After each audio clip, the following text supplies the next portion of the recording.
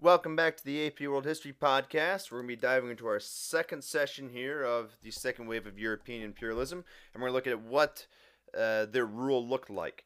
And I think I'm actually going to make a modification to how we're going through this. I just want to give you a heads up here before we dive too much into things. But we're going to look at this, and then we're going to actually make a fourth podcast here. So we're going to do this one, European rule, and then we're going to look at the colonial economies, and then we're going to end with um, looking at how uh, the European rule affected some of these social lives or social aspects of people's lives.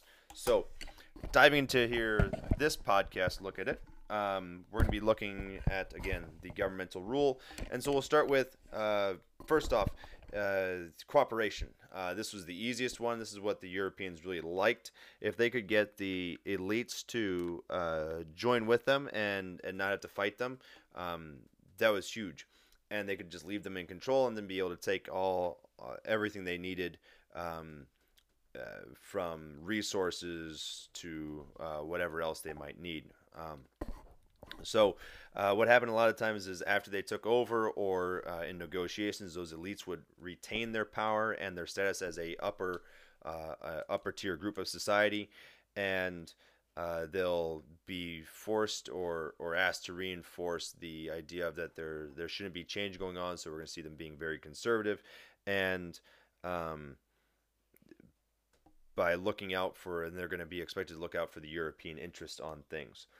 Um, as well, we're going to see missionaries go there to help teach the people, especially teach them about Christianity and get them to convert as best they can, as well um, as get them educated.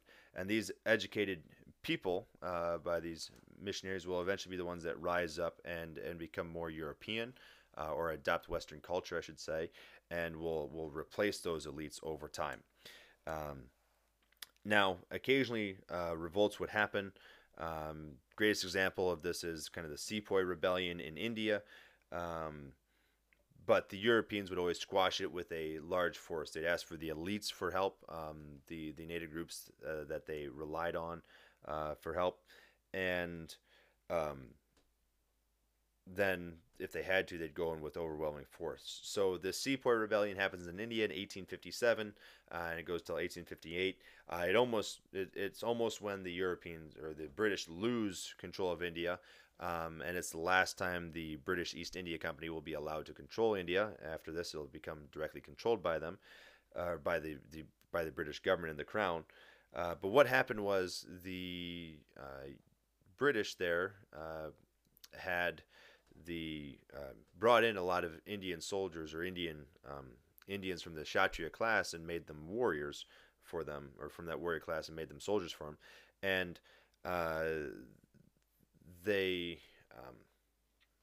supplied them with weapons, guns, gave them all the training and all that stuff, but also with their ammo and the cartridges, those to get the bullet out and the black powder out, they were greased with animal fats, and because there weren't synthetic slick substances like we have today, and um, some believed it was cow, some believed it was pig. Well, if you were a Hindu and you were biting off a cartridge that had cow fat in it, you're being sacrilegious, because a cow is one of the holiest beings in it, because of the practices of Hinduism. And then if you were a Muslim and you thought it was pork, you were again breaking Muslim dietary restrictions. So it upset both groups, and there was also social issues going on there, and just being upset about not being in control of things. And so uh, those those elements then led to a full-on rebellion, and the British had to send in um, their troops to put it down, and they eventually did. Um, and then they created a very conservative government that played the social groups off of each other. And this is something that the playing of social groups off each other or ethnic groups off each other was something that was very common.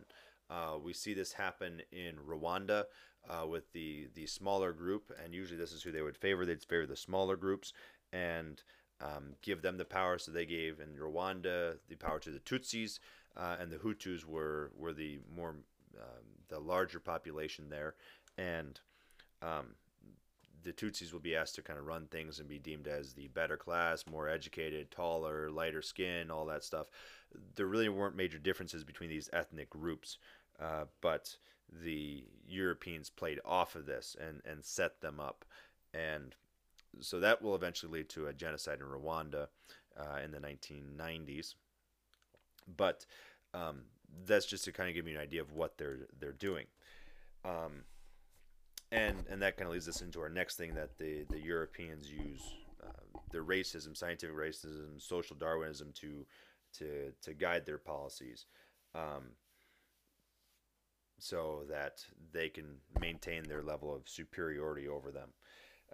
The greatest example of this then happening with the scientific racism, it would then be South Africa with apartheid, where um,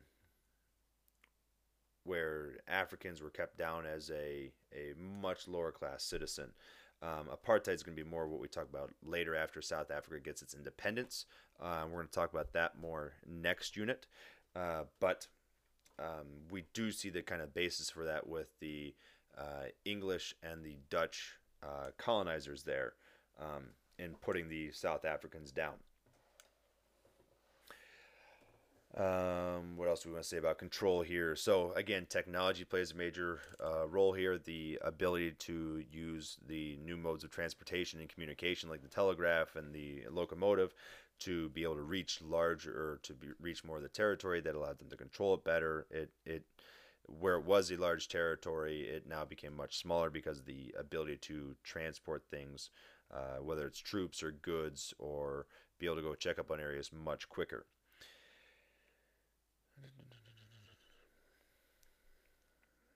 Um, and we covered the categorizations. I should say, just like with the ethnic groups, the British exploited the caste system and anywhere where there were social classes already in place. So keeping the Brahmins up top, and then the Kshatriyas, and then making sure the Sudras and the lowest classes are held down.